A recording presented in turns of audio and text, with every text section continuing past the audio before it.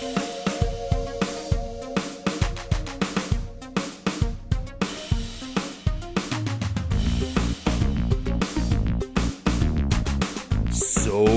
hi! Welcome to Behind the Hype. With me, your host, as always, Brian Dressel. With me, as always, is Jonathan Hardest. I'm here. As I said last week, Chewy is still super fucking tired, and she will not be joining us this week. She will be back next week, and she's excited to do so. But she definitely needs her rest after working. I think we're at 15 days straight at this point. Oh yeah. She's a little tired. But she'll be back at it next week when we start talking Toho movies, because I'm pretty sure we're going to take at least a few weeks off of coming back to Sion Sano after this. Yes. I know you mentioned before, like, wanting to see what is it, Noriko's Dinner Table or something like that, and a couple other ones you wanted to check out, and I'm sitting over here being like, oh, maybe Toho. Let's take a break. Let's come back. Especially with, like, as we're getting towards the end of this month. Yeah. And I'm talking to Chewy, and she's game for it, and she's like, whatever you want. And I feel like you've been kind of like, and I'm like, let's just give it a rest. I do want to do an episode on Noriko's Dinner Table. I want to see where that movie went. I don't want it just to be a part of where they've been doing. So maybe after Toho, we'll do like a special bonus episode of diving back to Sion Sano for 1 week, where we talk about that one movie. But we'll see. Maybe that won't even happen. Who knows?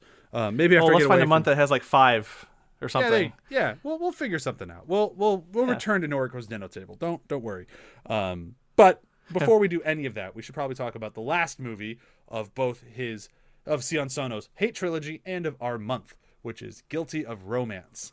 If you've been listening along all month, you'll realize that you'll remember that I have never seen this movie, that I just bought the Blu-ray because I wanted to see it, and then never got around to watching it, and now I have. And man, I did not know what was sitting on my shelf all those years. It's like finding like a bloody $50 bill in a wallet that you pulled out of a box or something. It's like, oh, I didn't know I had this. What is this? Like, good Lord. Why did it happen? Why is there blood on it? I gotta say, I will boldly declare that this is probably... And this goes in the face of a lot of reviews that didn't like it. I think this is the best movie that he's made that we've watched on this show, for this show specifically. For After the Hype, I mean, fucking Why Don't You Play in Hell is still way up there in the stratosphere compared to everything we watched this month. Oh, yeah. But of the bunch. Of the bunch, I would say this is probably his best made film. That said, I don't think I'm ever going back to it. I was just trying to figure out a review for it on the... on Letterboxd that I've been using, because I try to keep track so I remember at the end of the year what I've watched. Sure, yeah. And what ends up happening is we'll talk about the movie and I'll put it on there, and my rating will seem low because all your ratings are insanely low. I'm harsh, first of all, so let's get that out of the way. Because 2.5 is, to me, is middle. But one of the things I do is rate it not just for the technical, because technically the movies we've been watching have been great. Yeah, this guy is a great filmmaker, a great vision, great style, but a resonance factor that, like, I explore. Like, I let the emotional resonance of it dictate some of that. So as it shifts downward, like, it's not because it wasn't well made, and especially in this case, it's just that, like, at the end of it, I didn't necessarily want to talk about it. I still wanted to mull it over, but I wasn't like immediately like, this is great. You know what I mean? Yeah. I'm still parsing it even today. Yeah, days after watching it. And like, I've seen Love Exposure, and now I've seen Guilty of Romance. So I should probably watch Cold Fish at some point so I can watch the whole trilogy. But man, these movies, they're fucking heavy, and like, in ways that I'm not sure I'm entirely comfortable talking about. And John and I were talking about this a little bit before we started recording, but I feel like it's fair to mention this movie is so much about a woman's perspective and a woman's life in Japan and what comes with being a wife in Japan, that I feel like two men sitting around talking about it is kind of misguided. And I say that with full knowledge that, yes, a man wrote and directed this. Granted, he did co-write this with a woman. So I get that men can be involved in this conversation, but there is something so starkly feminine about this movie while being also incredibly like male gazy. It bumped me in a way of like, I'm not sure if I am the right guy to talk about this one. I'm still going to try to do it because we have a podcast and that's what we do. But Right. we might not dive quite as deep into this one as we do the other films.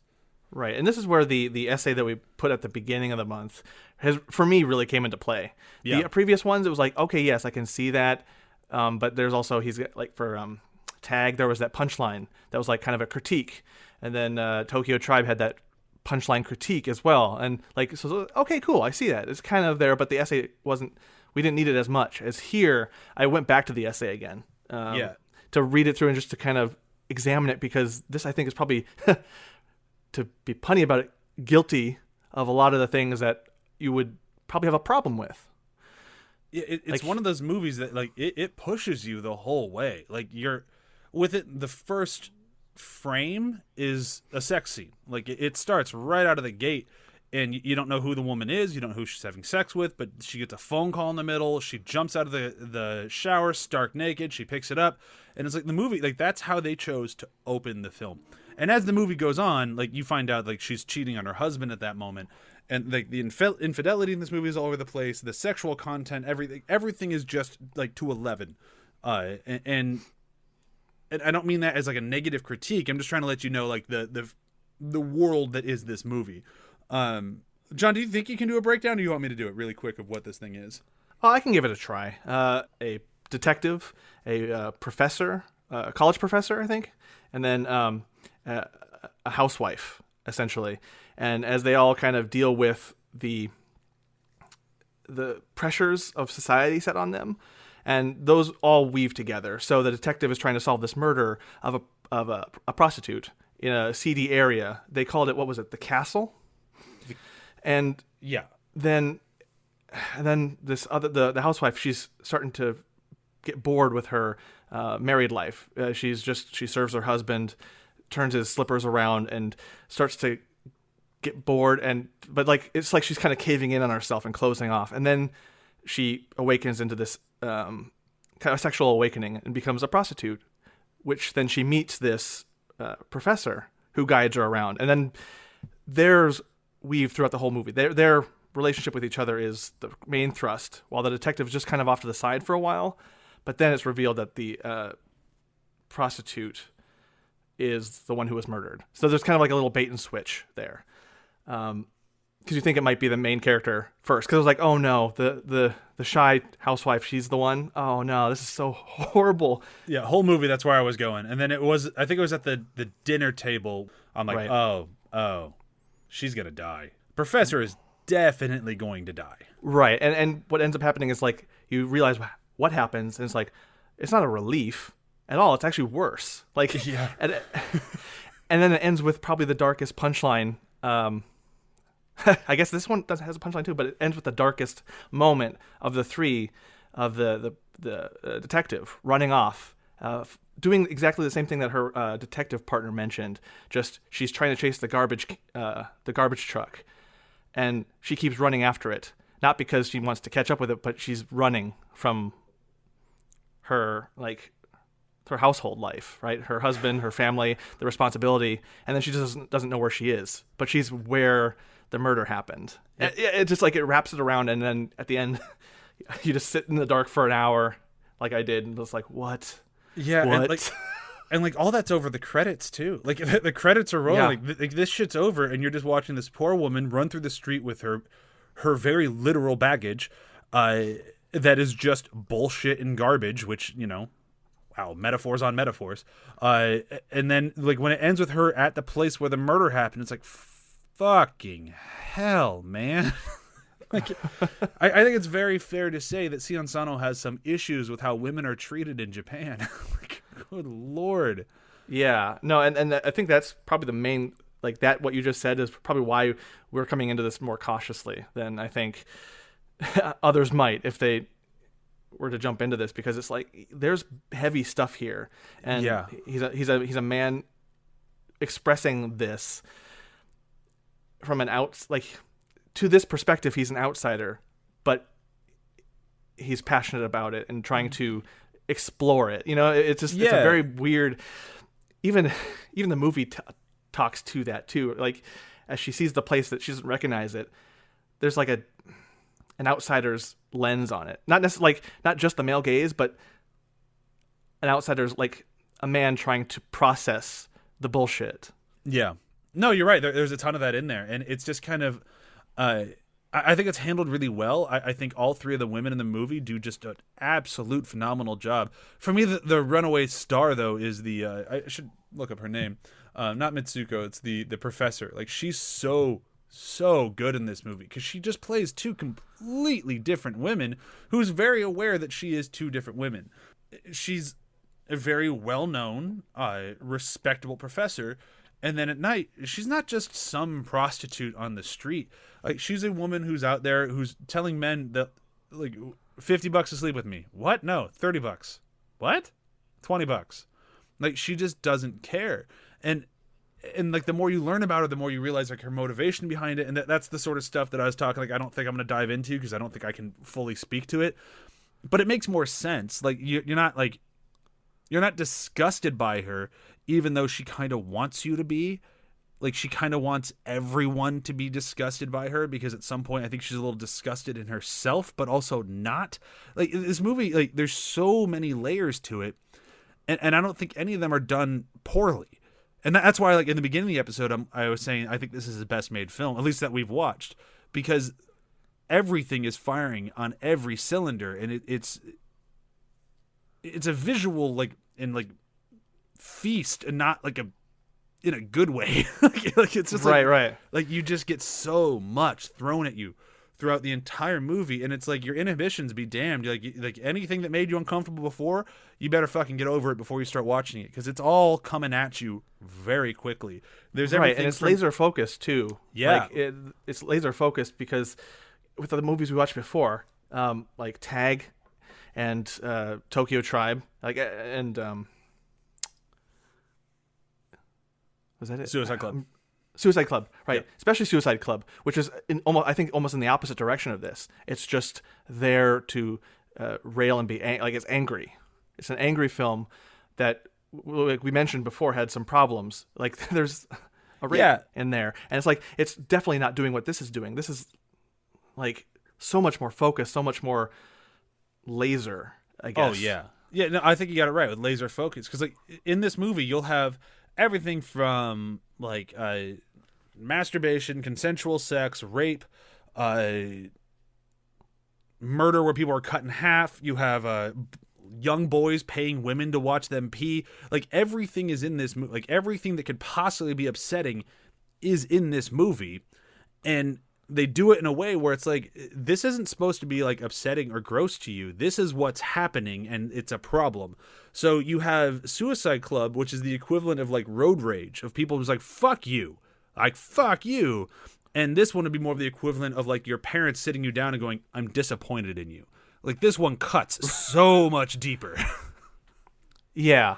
And it's we even got hints of this like with the man's world in Tag, right? Yeah. Where it's like, okay, this is the point where it's like, all right, I'm going to sit you down. Captain America over the chair being like, all right, so you've been abusing women for the entirety of your country. Right. Sorry, I don't mean that. That's a little too far, but you get what I'm meaning. Yeah. No, you're right. And like, it's a lot to take in. And I know we keep saying that, but that's really the only way I feel adequately describe this film is it's a lot to take in. Yeah, and I think that's been the whole month, especially when I've tried to, like, when I was trying to convince you to, like, Noriko's Table can wait a little bit, but that's because I think compared to any of the other months that we've done, these films, it seems like the pace that we're going, the weekly, is almost breakneck in terms of sitting with it. And this might be the first time where a director so flashy requires that you sit and stew in it, and almost forcibly so, because there's more like out there directors as a completely opposite, and not even I'm reaching here, but like for A Tree of Life, where it's mostly you're feeling your feelings, and just it's like a sigh and just letting your mind wander and poetry. And this is critique, discipline, admonishment, right? And it's a different thing to deal with in film. And we don't watch enough films that way. Not a lot of films ask us to do that. No, there's just not a big American audience for this style of film. And to be honest, I'm not sure how big the audience is in Japan. The guy makes movies fucking every week, so maybe it's large. I don't know, but there's like, I can count on one hand how many movies came out last year that made me feel even remotely as like, not, I don't want to make this all negative, but made me feel as much as these 4 movies have made me just feel things. And the only one I can think of would be Promising Young Woman. Like that one just made me like squirm with just like, oh my God, this movie's hard to watch. But that was just like a very different, but it's a kind of similar story. And I can be impressed by it. I can love it. And I honestly, I really did love this film. And I always say I won't go back. I probably will at some point. I think thinking thinking in terms of the critique of it's hard to watch. It's harsh, but I don't think that's a bad thing. I don't think that's it's a criticism in the way that this means it's bad, less stars. It's more like it's a way to watch. It's a way to experience a movie. It's a way for it to resonate, and it's supposed to be like it's doing its job well. I guess in my mind, if I'm feeling this way, if I'm feeling indicted, if I'm feeling uncomfortable, and I mean, just from our perspective as men coming into this,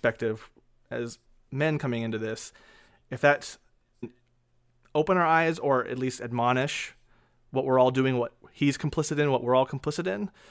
And it's succeeding, like that's that critique of it being biting, being hard to watch, being rough, uncomfortable. Those are points in its favor, right? That's what I would assume. Yeah, absolutely. And it's more points in Sion Sono's favor. Like the more I think about him as a director and the films that I've watched of his, which is a good number at this point, there are very few filmmakers that I have as much just awe of as I do of this guy right now. Like every one of his movies has hit me like a hammer. And that's not something I can say of very many people. Now, granted, like I said, he makes a movie, I was joking earlier, but he does make a shit ton of movies. He released 4 feature films in 2015 alone. Like this guy works. So I'm sure there's some out there that wouldn't resonate with me quite as much, and maybe I've just been picking the best of the lot. But so far, every time I sit down for one of his movies, it's like I said in the beginning of the month. You don't know what you're sitting down for. It's definitely something you haven't seen before, and it will affect you, at least a little bit. And Guilty of Romance is such a funny one to finish the month off because I think it hit me the hardest. And yeah. I got more invested in these characters. I both loved and hated all 3 of them. Mm-hmm. I'm like, no, I totally respect and understand where you're coming from, but I also don't like you at all. And I honestly believe that was kind of the point. There was a video essay that both John and I watched. I sent it to him that talks about how these women, they'd rather be free in the hell of their choosing than caged in some patriarchy bullshit. I'm obviously paraphrasing. And the more I thought about that, the more I thought about this movie and everything. I'm like, this movie really worked. When you're looking at the end of the film and Mitsuko is just fucking given up. She's just a prostitute who does not give a shit. She's offering herself out for $10-20. She's annoying the other prostitutes. So can you just get the fuck out of here? And you're looking at her and she never looks, I don't want to say she looks sad. She definitely looks sad, but that freedom thing that the woman was talking about in that video essay, I think is 100% there. And just the amount of skill of both acting and directing it takes to pull this off, where you have this woman who's just this would be, at least in my Western mind, the definition of rock bottom. And she looks like she's where she wants to be. Yeah, specifically her final shot of just, I think her nose is bloodied and she's on the ground and she's smiling. Not just like a evil grin, not exaggerated, but a peaceful one. Satisfied. It's satisfied, yeah. And especially contrasted to her in the beginning, where she's very timid and head down and very she's always kneeling and she's always her shoulders are always slumped, especially when she's at the deli. So I feel like the beginning it's just it's the opposite. She's weighted down by, I can only assume the culture Yeah. that she's fighting against or she's pushing out against and reacting to, and she's free. On the ground, she's still free. And the essay really kind of put a lot of this and the other films in perspective. Yeah. We'll link that out in our show notes as well, because that one was it was a very well done video essay, and it kind of helped frame my mind for this conversation specifically. There was a scene that I wanted to bring up. I want to get your take on it, because for me, it was the only moment that I felt Mitsuko ever seemed like legitimately happy. Because there's this whole thing between her and her husband. We find out later, like throughout the end of the film, we find out that her husband has been using prostitutes their whole marriage. He's been cheating on her all the fucking time when she was feeling so guilty about cheating on him. And it turns out not only is he cheating on her, he's cheating on her with the professor. And it's just like, holy fuck. And the professor was all 100% aware of it, and she was doing it to kind of fuck with her at the same time. It's like, this movie gets really, really, really vicious. But there's a moment right in the beginning where things are just kind of starting to take off. She's told her husband, like, hey, I'm kind of bored being a housewife. I'm gonna go get a job. And that moment, like, you still think he's a good dude, because his response is like, oh, good. I thought you'd be so bored around here. I'm glad you're gonna do something with your time. Good. I'm proud of you. It's like, okay, maybe he's not the worst guy ever. This is looking okay. But then she goes and takes the job, and she doesn't do very well. She's a little tired, or she's a little meek. She doesn't really know how to, like, would you like to try this thing? Would you like to try this thing? Right. And then, would you like to try these sausages? Yeah. Of course it's sausages. Yeah. Of course it has to be. It has to be sausages. But there's this moment where it's not the professor, but some woman who's like a talent agent notices her and tells her how pretty she is and wants her to be a model. And then she goes and does the modeling thing. And then the next day, she's asking people if they want sausages, and she's really good at it. And then you see her at home, and she's stark naked in the mirror, and she's practicing. And it's like, she's so happy to be who she is. And like, I think that like her being naked in front of the mirror, it's like this total like freeing thing of like, I'm happy with who I am. I'm going to be the best person at my job. Look at how awesome I am. And it's like this one moment of like fleeting joy in the movie that like I'm glad it's there, but it also makes the rest of the movie that much harder to watch. Right. And it was startling. Like, not be, I guess it almost shouldn't be. Like, we watched enough movies where it shouldn't be, so a testament to this movie that it was. But I gasped when she was doing that in front, like saying, "Do you want the sausages?" Like happily in the mirror, and that in that scene, even though she was happy and contented the whole time, like her emotions still changed. It just revved further toward happiness. Like it got more and more. And then to see that the movie does this, where the sausages get bigger throughout the movie as she, of course, they gains more of her confidence, right? So like, there's all this commentary, like he's throwing in this stuff too that is very tonally turbulent. Yeah, that scene was very affecting too. Like I was just like, hands in my mouth, like I'm just like, what? Yeah, because like, what is this saying? And like. Well, it's just trying weird to be like sitting here in my apartment in Burbank, California. It's like I'm watching a movie about these horrifying things, and then suddenly there's a naked woman in a mirror talking about sausages, and it's like, this is the most joyful scene in the movie. It's like, what is happening? Right. Yeah. And it's probably one of the main scenes. One of the only scenes that is shot fairly standard. It's just like a slow zoom in, I think. Yeah. I don't recall it being very flashy compared to the rest of the movie, which is so in your face about this. That this is like the most subdued moment, despite being the most stark. Yeah. Yeah, it's a really good moment, and like the whole movie is full of good things, and then still at the end of it, you're just like, fuck, I don't want to watch that again. No, and like, I mean, I can only assume that is another reason in the list of reasons why it's part of the Hate trilogy, right? Yeah. Like I said, I gotta watch Cold Fish. I've heard that one's like the hardest to watch, which is why I've always kind of put that one off, which says something when one of them is a 4.5-hour movie about a kid who shoots up girls' skirts with a camera. But that movie is actually surprisingly great. That one doesn't even end up depressing. I did not even know that about that movie. I knew nothing about it other than a rep theater that I would attend years ago. They were really into this movie because it had just come out, and it was like I was like, okay, what is this about? They're carrying a cross on the promotional material, And then no, during this month I read the synopsis. I'm like, upskirt shots. Yeah, What? the short pitch for that movie is there is a boy who has two loving parents and his mom dies. Very sad. The dad becomes a priest and becomes totally obsessed with God and not with his son. Totally ignores his son.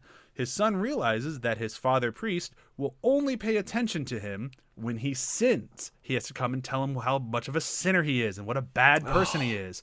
So the kid just goes, fuck it, I'm going to do all the sinning I can just to get his dad's attention. And he becomes a upskirt shooter for people on the street. Oh, wow. Movie is heavy. Okay, yeah. So like, yeah, I get what's going on with the trilogy, and yeah, I can only assume the other one, which I've read nothing about, is probably worse. I've heard that one's hard to watch, and that's made me like, when people say this one's hard to watch, and no one ever warned me about Guilty of Romance or Love Exposure or any of the other ones, but they've warned me about Cold Fish. I'm like, good lord. I'm like cautiously curious, but also at the same time like a little horrified. Yeah. It's. I think ultimately, as we round this out, is probably good to have movies like this thrown into the repertoire, like into our lineup, our routine, to shake it up a bit. Yeah. And as we're getting into the end of it and wrapping it up, it's like, I appreciate that. I think the films that are hard to watch, I don't watch nearly enough of them. And to have those thrown in just really kind of is a jumping into the cold lake, Lake Michigan or whatever, right? It's just like, oh, okay. There are serious issues, and they can be communicated in a very jarring way. And there's something to be said in like in a very Scorsese way of like, I love the MCU, don't get me wrong, but the MCU isn't here to challenge you. They're not here to like push your boundaries, make you think about things. They're here to entertain, and they do it better than anyone. They do tell some challenging stories, but nothing compared to this. Like, and that's kind of true for a lot of our films. Like that's why I brought up Promising Young Woman, because that was the first time in a long time where I'm like, this movie has something to say, and it's going to say it damn well. And that's kind of how I felt about the majority of Sion Sono's films that we've watched. They might not say it as like strongly as Promising Young Woman said it, but they said it in their own way just as strongly. But with dick jokes and rapping. No. Yeah, and it's very interesting to watch this during this time, because of course I can understand why the popcorny thing is important now, because people want escapism and a little bit more of a mindless flight, and nothing wrong with it. No. But as we get to the end of this and start to see the light at the end of the tunnel, that's a bad way to put it, but see the end of it in the distance and start seeing like hope for the future as things getting back to normal. It's like now our minds are needing some challenge, some like the pendulum's starting to swing back in terms of, at least I feel that way. I feel like I need more. Yeah. I was talking with Jandy about this, not necessarily about Guilty of Romance, but in general, that I'm starting to be attracted to more resonant films versus fun and adventurous. Like I need something to hit me. Well, you got that through the entire month of February with Sion Sono. Right. So now I need to get some ice packs and just take a break. But like,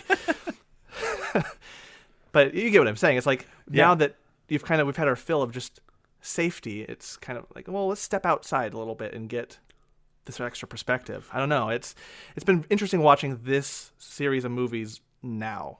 Yeah, it's like to go totally opposite, but in the same vein, it's like when we finally all sat down to watch the Lego Batman movie, we all went, "Oh shit, Batman movies can be fun." We kind of forgot. And then after all of the movies we've gotten recently and watching a month of Sion Sono films, like, oh yeah, movies can be heavy and hard-hitting and have something to say and be ridiculous at the same time. Movies can be so much more than the same thing that we've been watching over and over for the past 5 years. It's kind of refreshing. Yeah.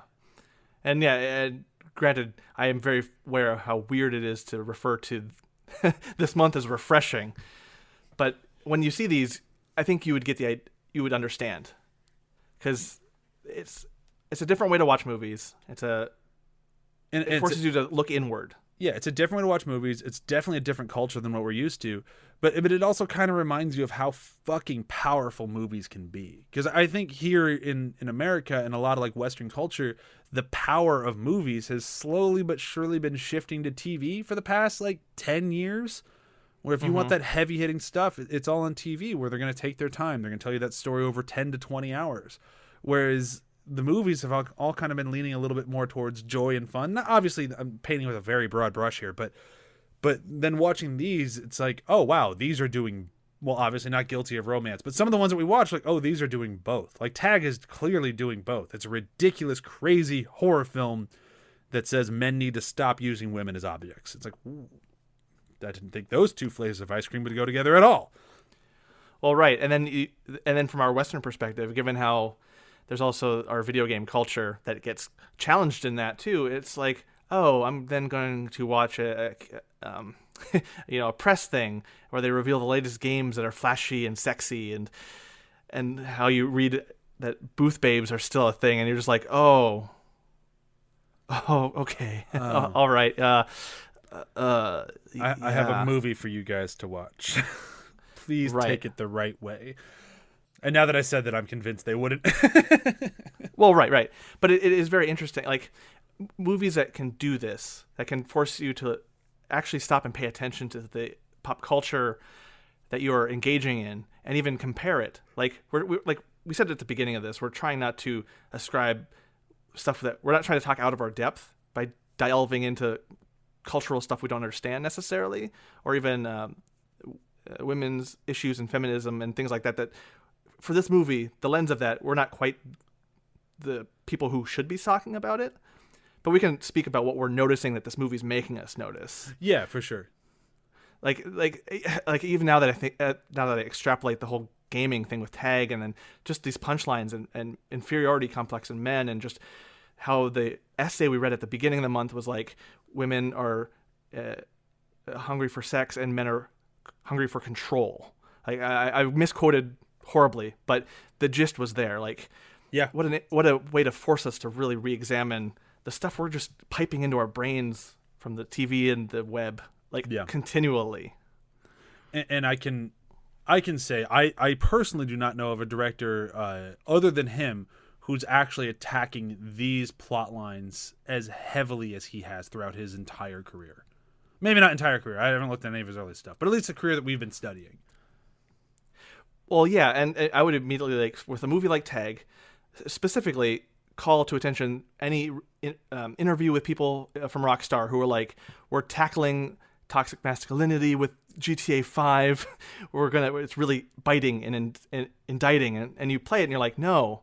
And check out this strip club. It's like, right. And then you see something like Sion Sono who gets it almost immediately and can tell that and indict you in less time. Yeah.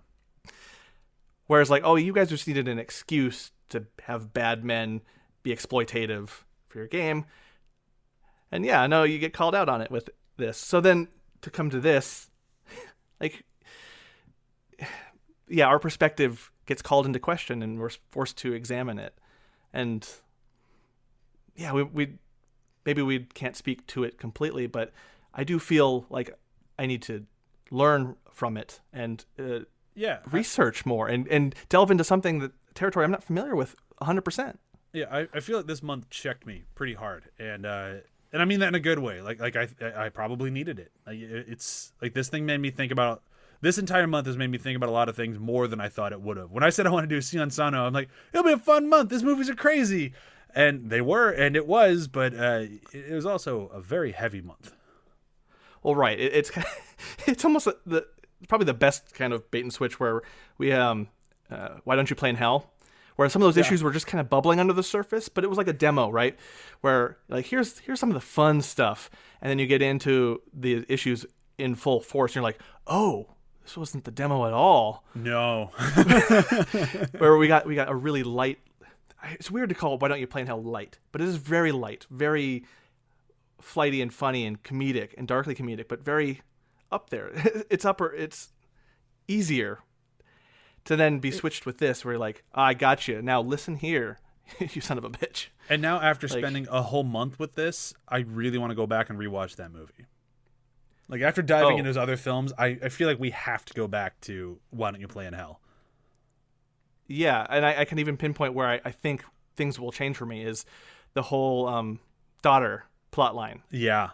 The what was it? Because she sang something too, right? And then her mother and father were trying to She was in exploit her. she was in a toothbrush commercial or a toothpaste commercial. Yeah.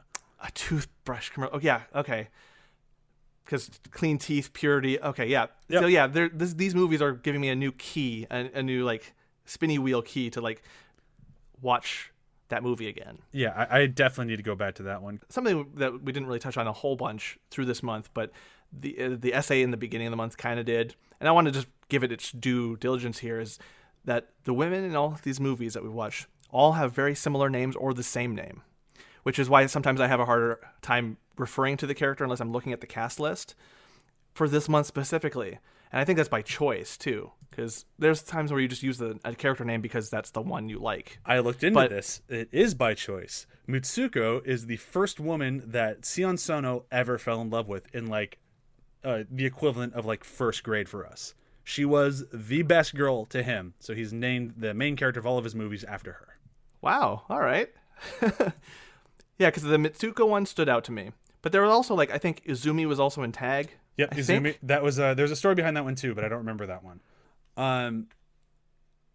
This is gonna be really tough for this episode, but we're gonna do the best we can. We're gonna move into favorite moments. Okay. If we can even do that for this film, I want to try. Yeah, and then I have to go, don't I? Fuck. I'm just gonna go with what I talked about earlier, and I'm gonna stick with the her talking in the mirror. Just because it's like the only happy moment in the movie. And I was kind of torn between that one and when she sits down with Mitsuko to talk about when they talk on the bench after she goes to see her speech. Like that's a really good scene where she's like she recites the poem to her and tries to get her to understand, and she's not quite getting it. It's a very sweet moment. It's a very good moment. But for me, it's just that scene in the mirror. She just fucking sells it, and it's such a good moment. And I'm gonna stick with that. Okay. The one I'm gonna go with is kind of I think it's after that as she's gaining her confidence and as the professor gets her onto this idea of if you don't love the person and they want sex, charge them. And so then there's a whole like montage of her asking for money for sex, and just everyone's reaction, all the guys' reactions to it were very fascinating to watch. Oh man, And- especially when she comes across men that she slept with before she came up with that, like the random guy in the grocery store, or the fellow porn star that she's like, she does a little bit of porn in the movie, and like the first Yeah. time they head off to a hotel afterwards, and just like that was a lot of fun on camera. Let's do it off camera, and then afterwards she's like, let's do that again, and she's like, fuck you, pay me. Right. And it was very interesting to see the dynamic shift almost immediately. And even I think the one connection point that like as a Western audience is like kind of this judgment. And I could see it in their faces too, because it was like, Oh yeah, oh, you're a prostitute then. Like as if it was like a completely different thing other than just like, I don't love you. This is going to be work. So pay me. yeah. Let's Instead have of being meaningless sex. It's gonna cost you money. You're disgusting. It's like, wow. And it's no accident that that they in the montage there were people that she already slept with, like you said. Yep. It was a very fascinating scene, and for me it would be resonant. And I would say instead of like favorite, because it stood out and hit me pretty hard. Yeah, yeah. The other one I was going to go with, just because it is just a great scene, is that where they introduce Izumi to the mother. That whole, my God. I've never seen a scene where someone just completely verbally abuse, Oh my God. verbal That entire abuse, but like scene- in third person. Like Oh. it was so heavy. And we didn't really talk about the pimp at all, but he's there too, and he's loving every second of it. Fucking hate him. So I really wasn't too upset at the end when he hanged himself, but my God. Right. But also no accident that he's wearing white with a bowler cap. Oh, right. yeah. Nope. That was this guy was designed. Yeah. So you ready for this? Double features. Oh god. All right. Mine's not hard. I can go for it because I've mentioned it like 100 times. It's Promising Young Woman. Okay. These are two very different cultures talking about very significant problems with women, and talking about them very differently. But you'd have a very educational evening. Yeah, that makes sense. That seems to be like the best one, the best comparison. Yeah. Based off of what you've said. I think, given the shock factor of it, and the way that the filmmaker's been shocking, and that this is more like sit down and like, hey, you like pay attention. I might put this after like in a double feature with Love from Gaspar Noé, and then have this be the last one. Because I don't think Gaspar Noé does anything to level of nuance and like real biting that maybe he thinks he does. Oh, but I think it would also, yeah. But he thinks he does, and that would be the two-sided coin there. Like someone who thinks he does, and it deals with the dynamic between a man and a woman throughout the whole movie, and obsession and control and sexual liberation. But then this is actually the smart one, the Guilty of Romance, or this is the better one. So like, kind of a two sides of the coin sort of thing. I can see that. You did definitely tap into one of those directors where I'm like, I've realized you're not for me. Like, well, right. You just don't make anything I want to see. Well, and that's the thing is like you would at a film festival, you would see maybe these two filmmakers on the same docket, and it's deceiving because I think Sion Sono is probably far the better filmmaker. The more interested in introspection, like looking inward and demanding addressing problems. Yeah. Right. Whereas one is more titillating. One thinks that they're doing this thing, and yeah, I think the contrast would be valuable. Yeah, I could definitely see that. I'm not going to do it, but I could definitely see what you're talking about. I continue my tradition of having double features you probably wouldn't want to watch. More double features that I'm not going anywhere near. But they're there. Oh, boy.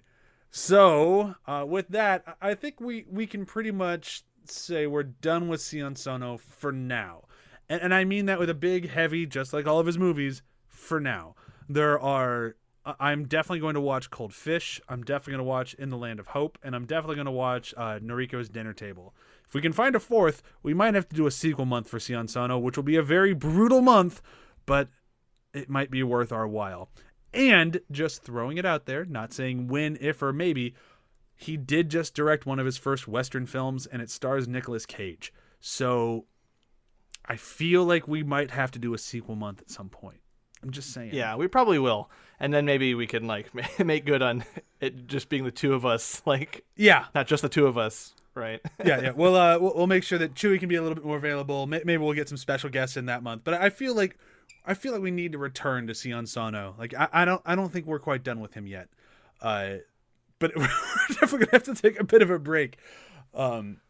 And this is where we usually do like a wrap up on him, but like I just don't think there's really much to wrap up. I think most of this episode kind of turned into a wrap up on him because we didn't really go too deep into it. But all I'll say as far as a wrap up goes is this guy went from a director that I'm incredibly interested in into, and I don't want to throw big words out there or make too bold of claims, but possibly my favorite filmmaker. Like he might be in that camp now. And that says something because like I'm so impressed by his work and the way that he's able to get these horrifying things in front of an audience and do so with like zero grace, like all sledgehammer and just like throwing shit in your face, but still does it very, very well. And I think that's just absolutely incredible. And I'm hungry for more while knowing I need to take a break. Right. And yeah, no, it's a great way to put it, and a great thing to have in a filmmaker, I guess, is a more of a tumultuous relationship that you can't wait to explore more of. Yeah, like I can't wait to dive back in, but I absolutely can, and I'm going to. Right. Oh. Maybe at some point later on in this year, we'll return to the Sion Sono, but for right, staying in the same country, but different filmmakers. Right, and arguably a lot fluffier content. Weirdly enough, I mean, well, we're not going to watch the first one, which is probably the heaviest out of all of them, and we're also not going to watch Shin Godzilla because we've already reviewed that one. So those are, at least from my knowledge, the two like heavy hitters. So next month should be a little bit lighter. Yeah, we're hoping, and of course it would be starting off with King Kong versus Godzilla, which I was hesitant to do. I know I mentioned a while back. But it just feels right. I think that's the right place to start. Like, the reason that we're doing a Toho month is the upcoming Godzilla vs. Kong, so why not start where it all started? Right. I agree. It works. And I'm excited to delve into this month of, well, I've had experience with the heavier Godzilla. So, like, the other Godzillas have missed me. Like, I've known they existed, but never had access to them. They were never at like the rental stores, and never really had people around me who were interested in them. So it was like kind of a no osmosis either.